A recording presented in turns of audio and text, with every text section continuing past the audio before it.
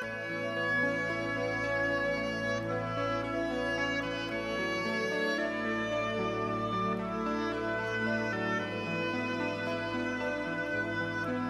ձեզ սիրելի ռադիոլսողներ, եթերում ղողանջ հավերժության հաղորդաշարն է։ Մենք ապրում ենք սոցիալական ցնցումների եւ տնտեսական դժվարությունների ժամանակաշրջանում։ Մարդկային դեմքը կարծես կորցրել է իր բնականon վիճակը, պայծառ ու ժպտացող։ Մենք դադարել ենք ժպտալ, դարձել ենք վհատ ու վհատ։ Իսկ երբևէ մտածել ենք, ինչպիսին էր Հիսուսը, որպես վշտերի այր, որպես տխուր անձնավորություն, ով երբեք չէր ժպտում։ Շատերը հենց այդպես էլ պատկերացնում են նրան, սակայն դա այնքան էլ այդպես չէ։ Հիսուսի կյանքը ուրախության ու երջանկության գրավականն է։ Նրա վճռական դեմքը համարձակության եւ քաջության կոչ է անում մեզ։ Ցավից ու տառապանքից աղավաղված դեմքը անձնազոհության կոչ։ Իսկ լույս ճառագող դեմքը աղոթքի է հրավիրում բոլորիս եւ պայծառ, անկեղծ ու բնական ժպտալու, որովհետեւ մենք մենակ չենք այս աշխարհում։ Հիսուսի ժպիտը այն սկսվում է Աստվածաշնչի արդեն առաջին էջից։ Այնտեղ նկարագրվում է կատարյալ աշխարհի ստեղծումը, եւ այդ ժպիտը ավարտվում է դարձյալ կատարյալ աշխարհի նկարագրությամբ։ Աստվածաշնչի առաջին երկու էջերում չի խոսվում տառապանքների, հիվանդությունների կամ մահվան մասին։ Այդտեղ կատարյալ աշխարհն է։ Այն վերստին կյանքի կկոչվի, երբ Աստված երկիր վերադառնա։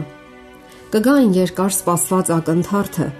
երբ Աստված կկանգնեցնի նոր երկինքը եւ նոր երկիրը։ Մի հրաշալի ակնթարթի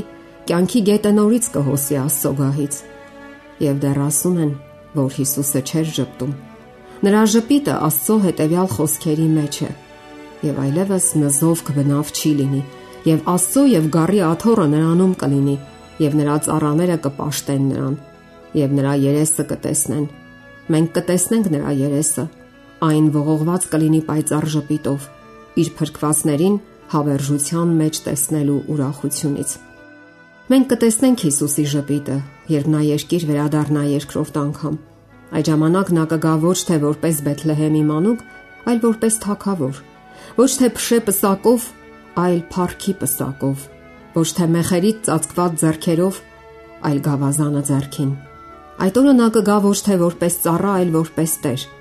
եւ հենց այդ պահին կգա հիվանդությունների, տառապանքների ու մահվան վերջը։ Այդ պահին չի լինի տխրության, ցավի ու դառնության աղաղակ, այլ կլինի ուրախության լաց եւ ուրախության աղաղակ։ Մարդիկ կցնծան սրտի անհուն ուրախությունից, եւ նրանց ուրախությունը կլցնի երկիրը։ Այն օրը, երբ նա վերադառնա, երկիրը կլցվի նրա փառքի լույսով, եւ մարդը ավելի գերազանց կճանաչի Աստծո փառքի գիտությունը։ Այնինչ մենք այսօր տեսնում ենք քիչ եւ մասնակի,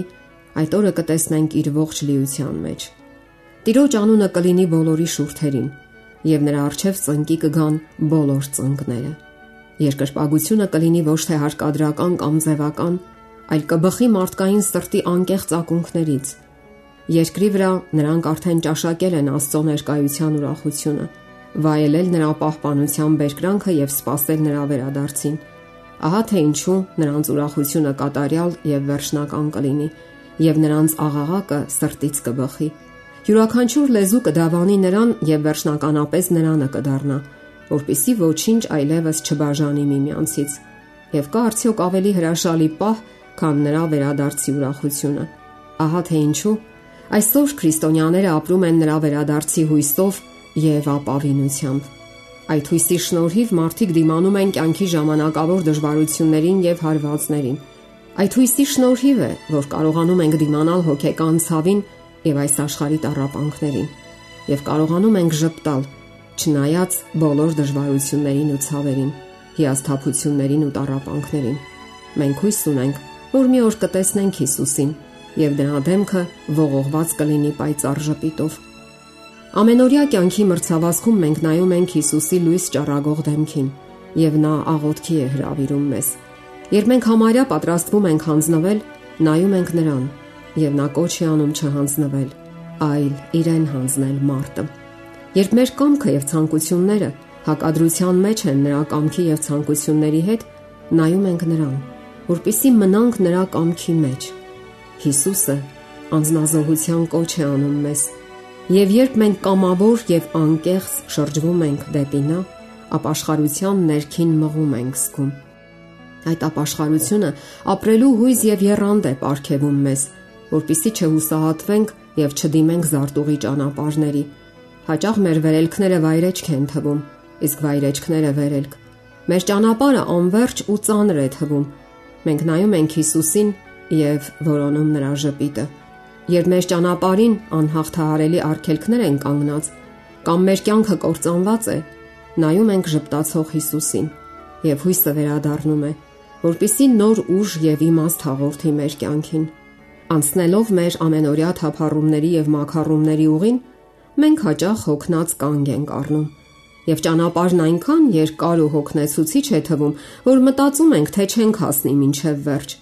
Սակայն Հիսուսի ժպիտը արթնացնում է եւ վերականգնում մեր կորսված ուժերը։ Մենք գիտենք, որ նա վերադառնալու է մի օր,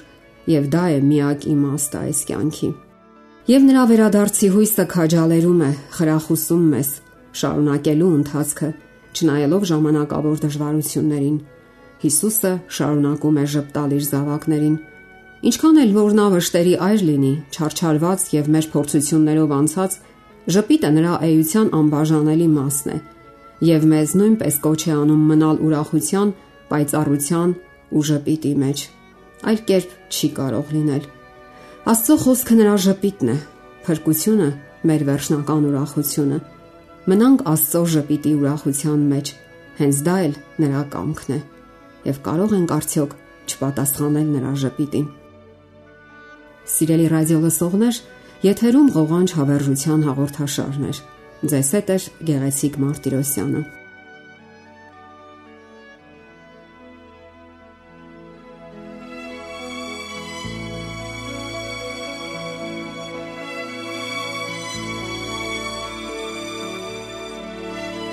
Ձեզ ուզող հարցերի համար կարող եք զանգահարել 093 00 63 27 կամ 094 93 55 77 հեռախոսահամարներով։